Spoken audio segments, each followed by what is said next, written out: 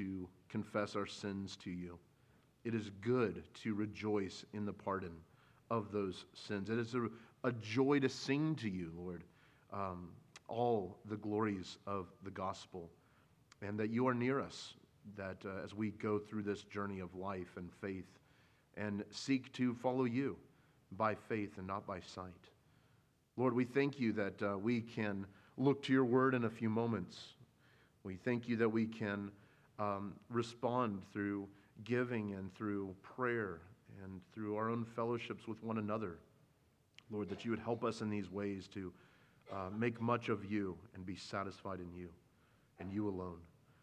Lord, we don't lift up ourselves only, but other churches as well. Lord, we do thank you for churches in this community that are preaching the gospel and wanting to see your gospel go forth. We thank you for Beaver Creek Christian Church this morning, and that you'd be with them. And Lord, that we can lift up churches, even with differences, Lord, that we can pray for them and they can be encouraged. And Lord, that you would use them in the furtherance of your gospel. So we lift them to you. Father, we lift up our churches in the Reformed Baptist Network. We think of Mercy Baptist Church up in Winchester, Ohio this morning, that you would be with them as they gather together, that you would strongly support them, Lord, and that you would give them all that they need for life and for ministry. Father, we pray for the persecuted church around the world. Lord, your word tells us to pray as if we're in chains with them. And Lord, often we forget our brothers and sisters, and we ask that you would forgive us for that, that, Lord, we would lift up our brothers and sisters that are persecuted, whether they're imprisoned falsely or even justly under their laws in different lands, that, Lord, you would see fit to strongly support each persecuted believer as we know you do.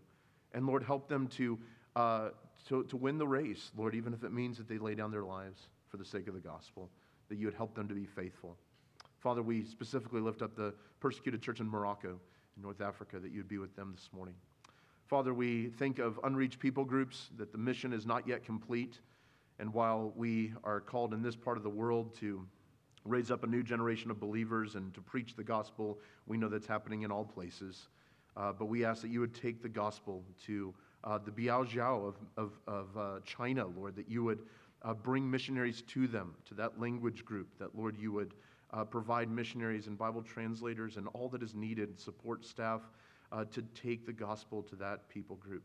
Oh God, would you hear their cry, Lord, that you would call out many from them, Lord. We know that you are doing that you will redeem many from every nation, tribe, and tongue, and that gives us the confidence and the surety that we can boldly go onto the mission field, expecting great things. Lord, we lift up the crises around the world. We think of the Sudan crisis this morning, all that's happening in Khartoum, and many missionaries that we all have contacts with there that you would provide and protect, as well as all those evacuating. And sounds like there's such a mess, Lord, and many who have lost their lives. Lord, you would work in that situation. We know that you are providentially working what you would will, but Lord, we ask that you would show grace and mercy, that, Lord, you would draw many to yourself and be with the church, especially, Lord, in Sudan. Father, we think of the war in Ukraine. Continue to pray for your grace there on both sides, Lord, in both Ukraine and in Russia, that you would draw many to yourself. We know you have your people there, Lord, and that they would minister to those around them in a war zone. Father, for the continued prayers, too, for Turkey and Syria, that you would be with that response, Lord, as many are in crisis or really refugees and homeless, that you would provide homes and food for these desperate people, but also, Lord, that the gospel would go forth and that you would use the church there and missionaries to spread your gospel. Father, we lift up the grieving in our community. Lord, we think of the Brown family this morning, that you would be with them, that, Lord, you would uphold them, that you would help them to call out to you, that you would wrap your arms around them through this community and through their church and other churches, Lord, that we would strongly support them following Cade's death. And, Lord, that you would just be with them, Lord, and comfort them in a way that only you can. Lord, we lift up mourning across the nation for these shootings and other things that have taken place in these communities, and those that have experienced natural disasters like tornadoes that they're still recovering from. We think of the Florida flooding and tornadoes in the Midwest, Lord, that you would be with those families that have lost much, and that your church would stand up in those areas and serve the community. Father, we pray for those who are traveling. We think of the Smiths. We think of the Poes will be traveling later today. We thank you for giving Kira strength, Lord, as she is competing again and has advanced. Lord, you be with her this week, Lord, as she goes with her team down to Orlando, that you would be with them and that you would provide for these families and safety on the road. Lord, we lift up our expectant mothers to you. We lift up Kaylee especially as she is nearing that date, that you'd be with her and be with Ellie, Lord, as well. And Lord, that you would just give them strength to carry these precious children to full term. Lord, that you would bring just a great delivery with no complications. We pray for both of them and their families. We thank you for these expectant fathers, Lord, that you would prepare them to be the dads that you've called them to be. Father, we thank you for our members that are in transition, that you be with them. We thank you for what you're doing in their lives. And Lord, we pray for your grace in their lives. Lord, we lift up our former pastors to you, Pastor Kaysen and Quinn, Lord, that you would be with them in this time of transition as well. So God, we lift these things to you.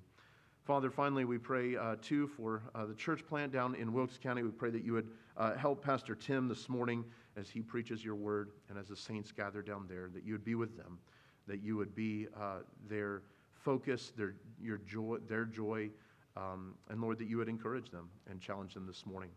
And Lord, as we now look at your word, would you help us as we look at your word, and that we not just hear it, but that we understand it, and that, Lord, you would help us to put it to action.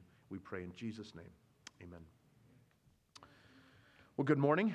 Trust that each of you are doing well, and trust that you're groaning with me that spring has sort of come and then it's hiding again this week.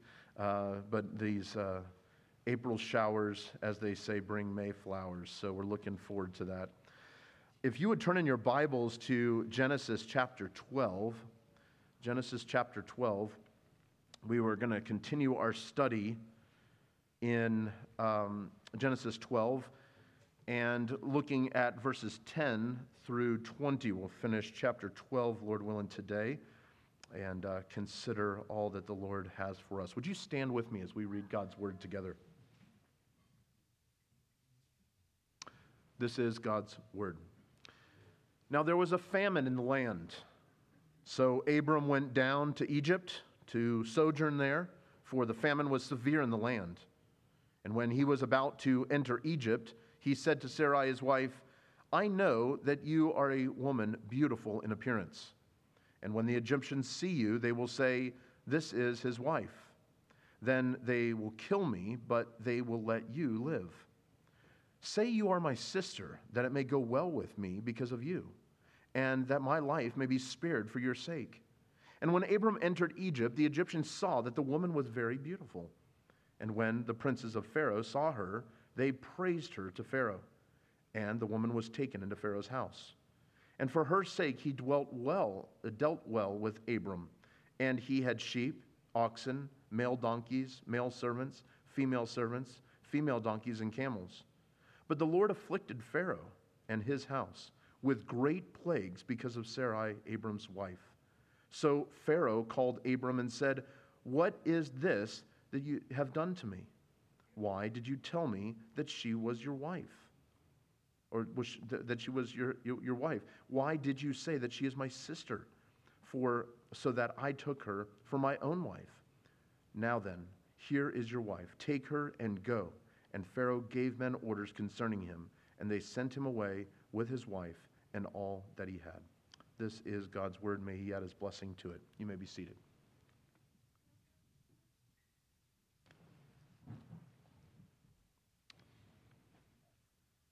Fear, a distressing emotion aroused by impending danger, evil, or even pain.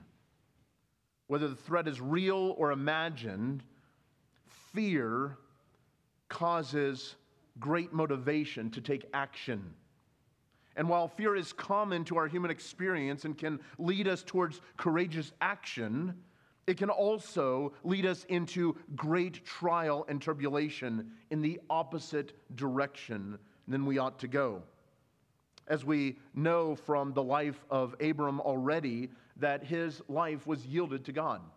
We saw this earlier in chapter 12 and already building up to this, that Abram was trusting the Lord. He loved the Lord. He trusted him and worshiped him. And we saw that in our text last week.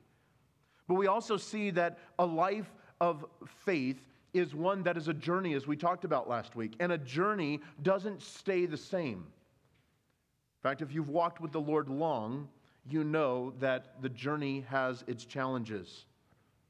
John Bunyan, in his famous work, Pilgrim's Progress, speaks to this. I highly encourage you to read that as it kind of chronicles the journey of Christian through the way to the celestial city and all the different things that could happen in a life that is yielded to the Lord.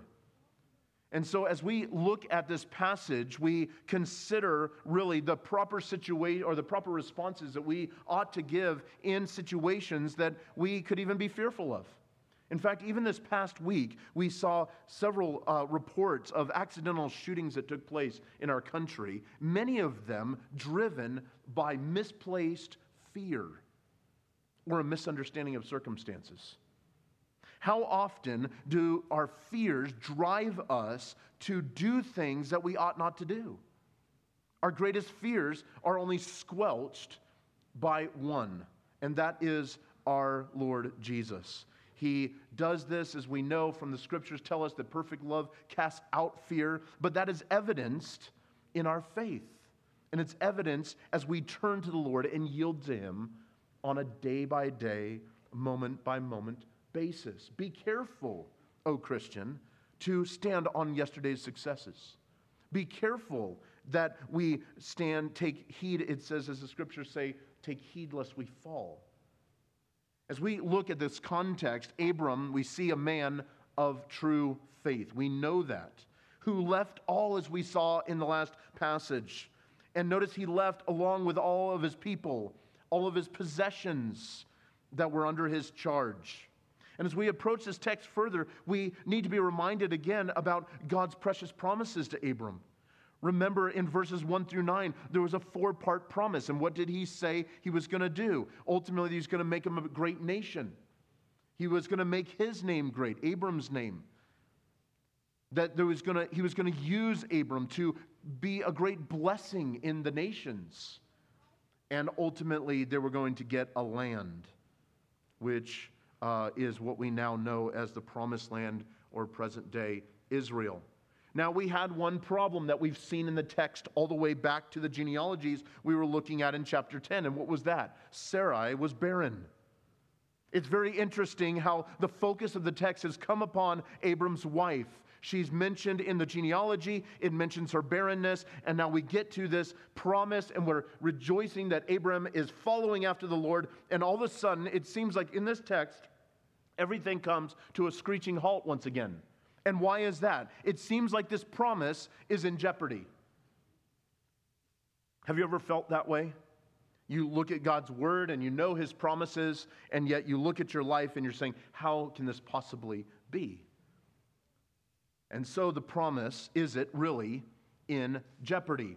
So I think we can relate to Abram's walk of faith here, and really even his faltering here, as we see in this passage. So I want to look at this testing of Abraham's faith really in 4 different areas. First of all, we'll see in verse 10 the providential circumstances of this famine. And then secondly, we'll see really the temptation for him to not trust the Lord in his personal well-being in verse 11 through 13.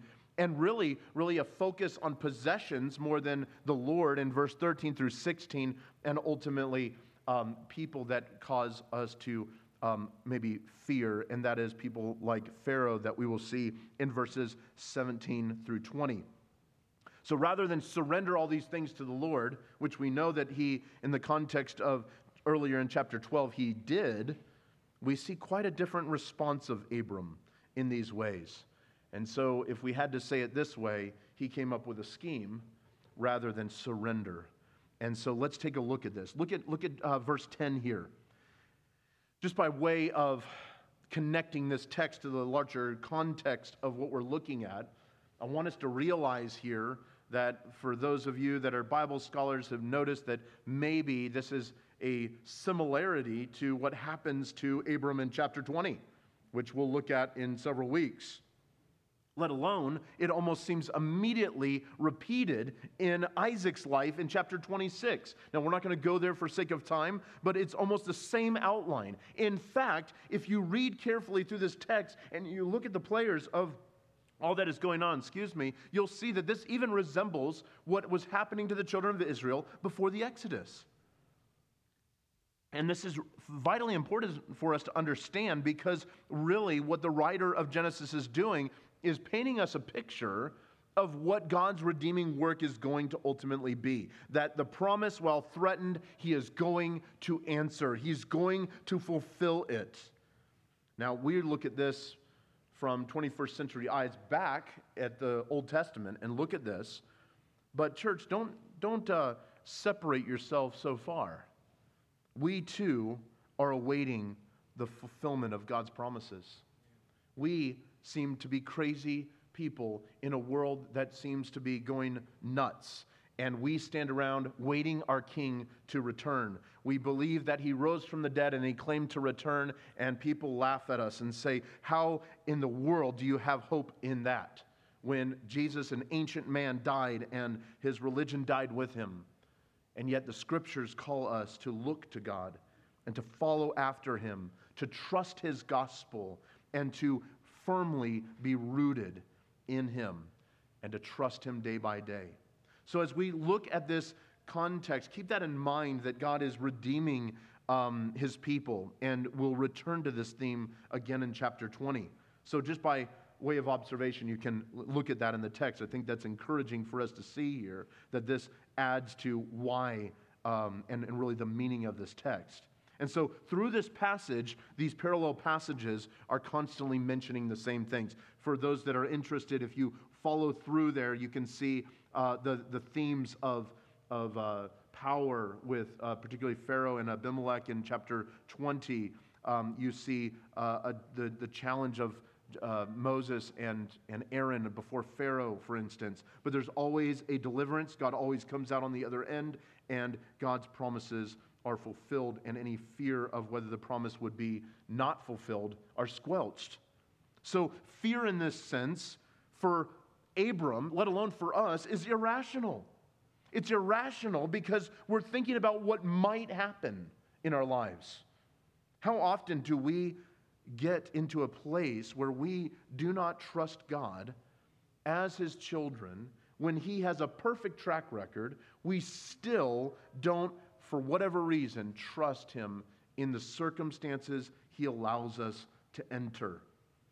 So there's clear instruction here from the Lord of these things, even though it's not immediately giving us commands here in a historical text like this. So let's look at the providential circumstances. What are the providential circumstances here in verse 10? Well, it tells us there's a famine in the land. In fact, that's the same in these other parallel passages. God allows circumstantial things to come into our lives, ultimately for his glory, but for his children, it's for their good. In fact, you'll see the narrative of Genesis, God uses famine to drive his people to Egypt. And yes, you know the story. It drives them into slavery. It drives them to cry out to the Lord, and it drives them to look to him with full expectancy that he gets all the glory. He gets them through those trials, and ultimately on the other end, they're entering the promised land as you get into the book of Joshua. That was Genesis through Joshua in a nutshell, in a few statements. So it's these providential circumstances that the Lord brought into Abram's life that was the setting of the story. And so look at what Abram does. Now, notice the text is silent here about what Abram, if he did anything else, but it does tell us that Abram went down to Egypt to sojourn there, for the famine was severe in the land. Now, if you've been to the land of Israel or any other desert place, it doesn't take long when there is no water for famine to quickly follow. And we can see that in the context of this text that the Lord allowed this to happen. And the natural place to go would be to the fertile fields that were watered by the Nile just south of them geographically. It makes the most sense, if you will, the most human, reasonable thing to do. I want to take our attention to that because it's often for the child of God, when we're following our rational mindset, that it makes sense to do what we're doing. It even seems wise. And yet in the context here, Abram was just going to do this. Now, this is a huge contrast to what we see earlier in verses 1 through 9. And there is a contrast between the first part of this chapter and the second. One is full faith. Lord, I'll go. I don't even know where I'm going. I'm going to go. I'm going to follow you. I'm taking my family. I'm taking my possessions. I'm going to follow you wherever you want me to go. And then we turn this corner, and Abram now is worried about his life and his circumstances. Can you relate? I can. Rarely do we have this unwavering faith that is not offset. There's oftentimes that the Lord is purifying that, and that is the purpose of this passage. That a life of faith, a journey of faith, is full of its ups and downs and its own testings. In fact, we'll see Abraham's faith even tested even further when God asks him to sacrifice his own son, the one who he's been waiting on to be the promise of this fulfillment. And so, as we look at this, we see these situations that the Lord has brought him into. Then look at verse 11. It says, when he was about to enter Egypt, so they sojourned down there, he speaks to Sarai, his wife. He says, I know that you are a woman beautiful in appearance. Now, men, this is a good thing for you to know, to compliment your wife. And Abram gives us a good example here. But Abram's not, throwing smoke here and just telling her that she's beautiful. We know that because in the next few chapters, they go to a foreign country and they're like, yeah, your wife is very attractive. And we see this here, that he is talking about his wife's appearance. And this causes concern for him. And yet, I want us to see that he's not just fearful of these circumstances and responding in just a mere, self-focused way. But we see here then, our second point is that he's worried about his own personal well-being. He's worried about his wife. He's worried about his safety. And it goes on further in verse 12. It says this, and when the Egyptians see you, they will say, this is his wife.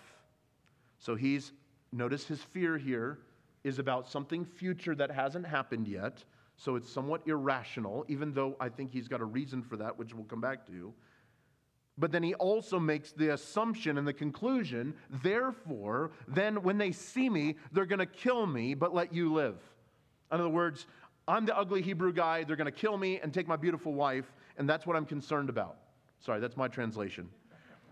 In verse 13, then, he comes up with his scheme. And notice here, there's no mention of prayer. There's no mention of, God, you promised that you would make me a great nation. My dear wife has not had a baby yet. And Lord, now there's a famine. And Lord, I'm crying out to you to be my protector, my provider, my hope. Lord, I'm in dust and ashes. Would you provide? Would you help me? But that's not the heart condition of Abram here. And I think this is so awesome to see that those who question the scriptures as being authoritative or the word of God, it's a great apologetic here, because if we were going to write a book that was going to be so focused on its truth and to combat error, we wouldn't put people's mistakes in there. And we notice here that Abram is just this beautiful example of faith in the New Testament, and yet the struggle of the narrative of Genesis shows us where his faith actually happened and where it grew. Dear church, God brings circumstantial things into our lives providentially in the world around us, and into our personal lives, and yes, even into our personal well-being, because he loves us. Because he wants us to look to him as our soul's satisfaction. That he is better to us than a beautiful wife. He is better to us than a wonderful husband. He is better to us than children. He is better to us than wealth. He is better to us than our own health. and our own well-being. He's better to us than all the food on the table, as the famine shows us here in the context. He is to be valued. The heart of God's people ought to look to him with that kind of satisfaction. Are we satisfied with the living God, or are we merely worshiping him because what if he gives us? How often are we satisfied by the things he provides rather than worshiping him as the provider? How often do we take note of his many blessings, including our own salvation, but we leave him to the side to fellowship with another? And so we see here in this context, that is not the heart of Abram in this moment of his life. And so he comes up with a scheme at verse 13. He says, Sarai, say that you're my sister, and notice that it may go well with me because of you. Now, I'm sure he worries about his wife's safety, but obviously the context there, he's like, you'll be fine, you're pretty. That's basically what he's saying.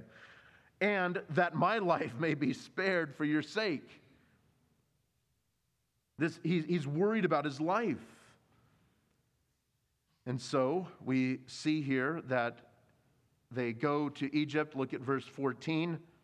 When Abram entered Egypt, the Egyptians confirm what Abram knew, and they saw that the woman was very beautiful. And when the princes of Pharaoh saw her, they praised her to Pharaoh. So that begins the conversations. Now, it's funny because we know from the context that Abram knew this.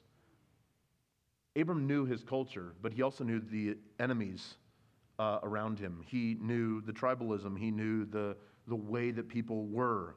And I think this is important for us as children of God, that often we know what our culture is like. And oftentimes we're scared, aren't we? We're scared of how those circumstances could affect us, whether that be government regulations or oversight, or whether that's our own freedoms that we've questioned in recent days through the COVID era, or whether we are scared in other ways of how the world is going to treat us as his people. But he knew that he could possibly be mistreated. Abram wasn't wrong there. And the text actually validates this. There's almost a validation or a reasoning behind why Abram would have been fearful in this way to scheme. But that doesn't excuse the child of God from looking in faith to God in the midst of the circumstances, even though those facts are true. And so these princes see her, and they praise her to Pharaoh, and the woman was taken into Pharaoh's house. And you almost feel this like drooping of the heart here at the end of verse 15. It's like do-do-do, as you're thinking about the promise, and you're thinking about this is Sarai, and we know that there's a promise, and it's going to be miraculous in how God's going to do this, but Sarai now is captive in Pharaoh's house. Now, we don't have a lot in the text here, but it's interesting how extra-biblical sources talk about Egyptian culture and how often when people did sojourn there, they really were the powerhouse of that time. Egypt was one of the strongest world powers of those days. They had the market, they had the economy, they had the civilization, and it's still existing today. You see the remnants of that. This is why we can go see the pyramids. They were a very powerful people. And God, we know from the scriptures, tells us that he brought this people up for his sake and for his glory. He gave them this power. But we also see here a little bit on how they abused that power even with people that were sojourning amongst them, and they would take for their own profit whatever really they chose. But notice they're trying to do it in a kind way by blessing Abraham and being kind to him in the context of this text, so that he would look favorable upon maybe leaving his sister in Egypt as he went back. But here, look at verse 16. It says here now, and for her sake he dwelt well with Abram. He had sheep, oxen, male donkeys, male servants, female donkeys and camels. So we're not talking a small transaction here. It was, wow, your sister is amazing. We want to bless you. We want to be nice to you because of your sister. And so it's going well for him here. Now, we don't know that this was in Abraham's heart necessarily, but it's very interesting that he did say that it would go well with me for your sake, and that my life may be spared for your sake, in verse 13.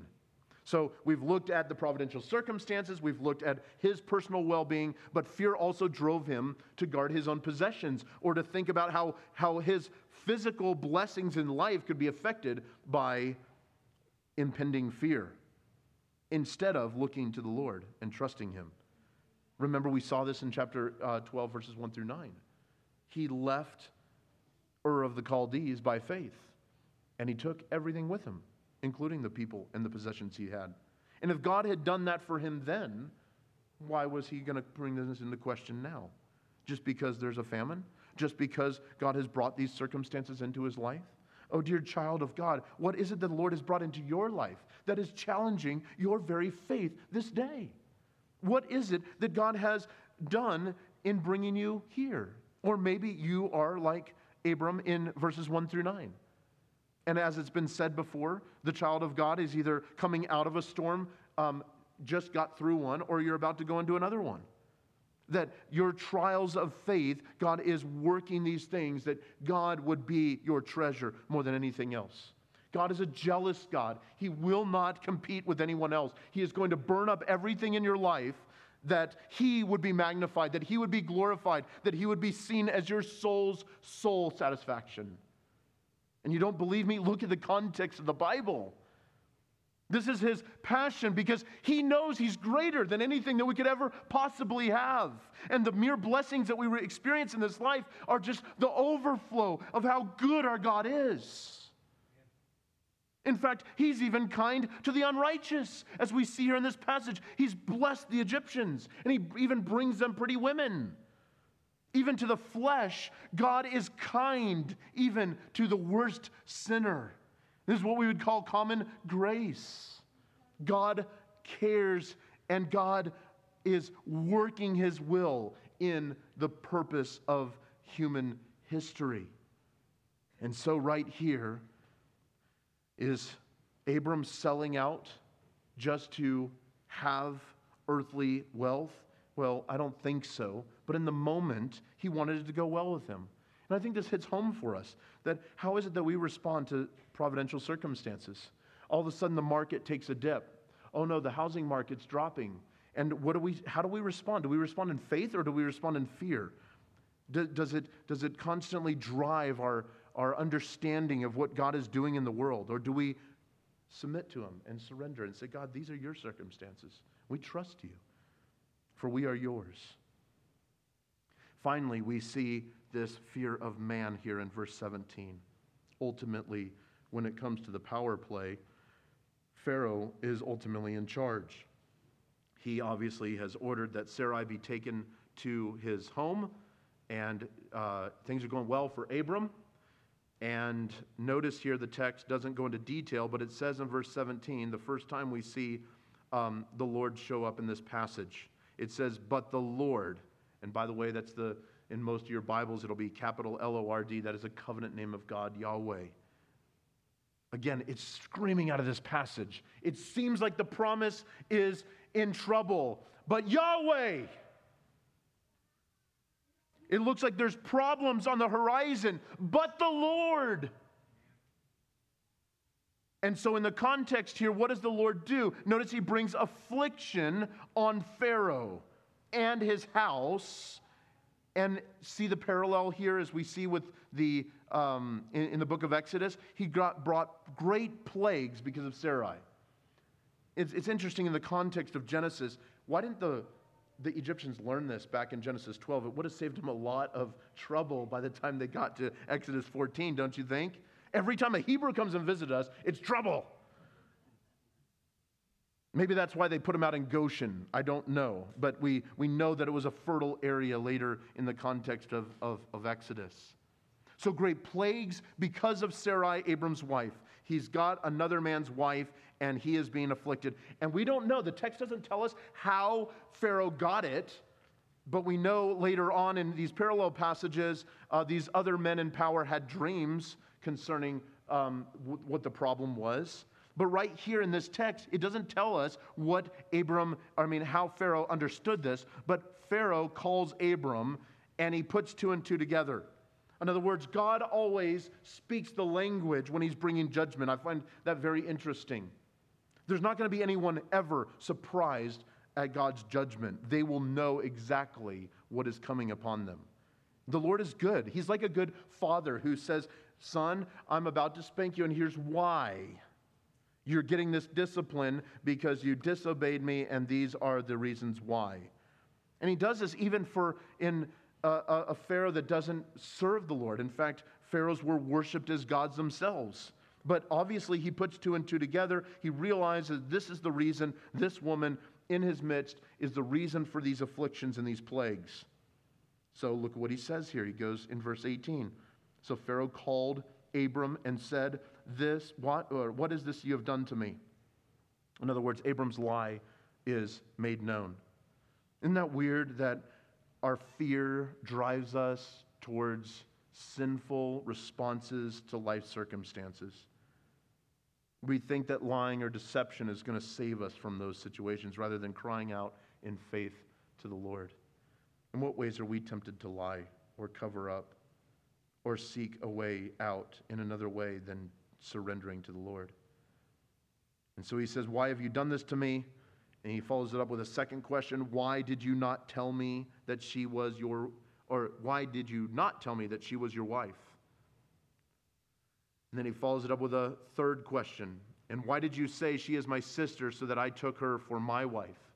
Now, there's no evidence in the text that he actually took her as his wife, but he probably was very tempted to put her into his harem, and that certainly would have been a process. And based on the plagues and the trouble, it doesn't have anywhere in the text that it says that she became his wife or that he violated her anyway. The text doesn't say, but it was close. And so it says, now then, here is your wife, take her and go. You can understand Pharaoh's frustration over this. And then we see in verse 20, and Pharaoh gave the men orders concerning him, and they sent him away with his wife and all that he had. Isn't it interesting that at the very beginning of this passage, we start with providential circumstances that are really like looming over a dark cloud over Abram's life. And the result is that ultimately God saw fit to prepare him and to sustain him in the midst of these providential circumstances. God cared for his personal well-being. God cared for his possessions. In fact, he gained wealth by being there. And then fourthly, we know that even people like Pharaoh, as powerful as they were, did nothing to Abram in these circumstances. But the glaring part of this text is that while God is faithful to his promise, Abram was not faithful in looking to the Lord as that promise keeper. And how often in our lives we walk like this. We walk by sight and not by faith. We think that we can respond differently, and the outcome is still the same because of what God is doing in his grace. But how awesome is it that we look in this text and see Abram's lapse of faith? We see this struggle to look to God as protector and provider, as the one who is going to fulfill his promises. Church, what about us this morning? What is the great fear over your life this morning? Maybe for some of you it's a health diagnosis. Maybe it's parenting or just end-of-grade testing. Or perhaps it's more deep family troubles, or your business, or whatever the case may be. Is your fear driving you to scheme or to surrender? Ultimately, a life yielded to the Lord looks in faith to him and doesn't ignore the circumstances, but responds to him in the midst of them. And so, what about us? Are we acknowledging that God uses providential circumstances to funnel us into his presence? Have we ignored him, that he is after our well-being In fact, so much so that we know that even when this life ends, because of the due penalty for sin, and we close our eyes in death, that resurrection awaits. Is there anyone who cares for us more than the Lord? Why is it that we question that when we get sick? Why is it that all that we believe and hold to comes into question when we know that we ultimately will die? And we bring that into question knowing that. How often is it that we question the Lord based on fear of a loss of things that we own or possess, or that we're stewards of, that there are times of blessing and times of drought in our lives? And finally, in what ways is the fear of man controlling us, that we would be scared to follow the Lord and to trust him in the midst of what these people are doing? Pharaoh was that for Abram, but who is it for us? Are we failing to trust the Lord because of someone in our life that is seeking to play a power game?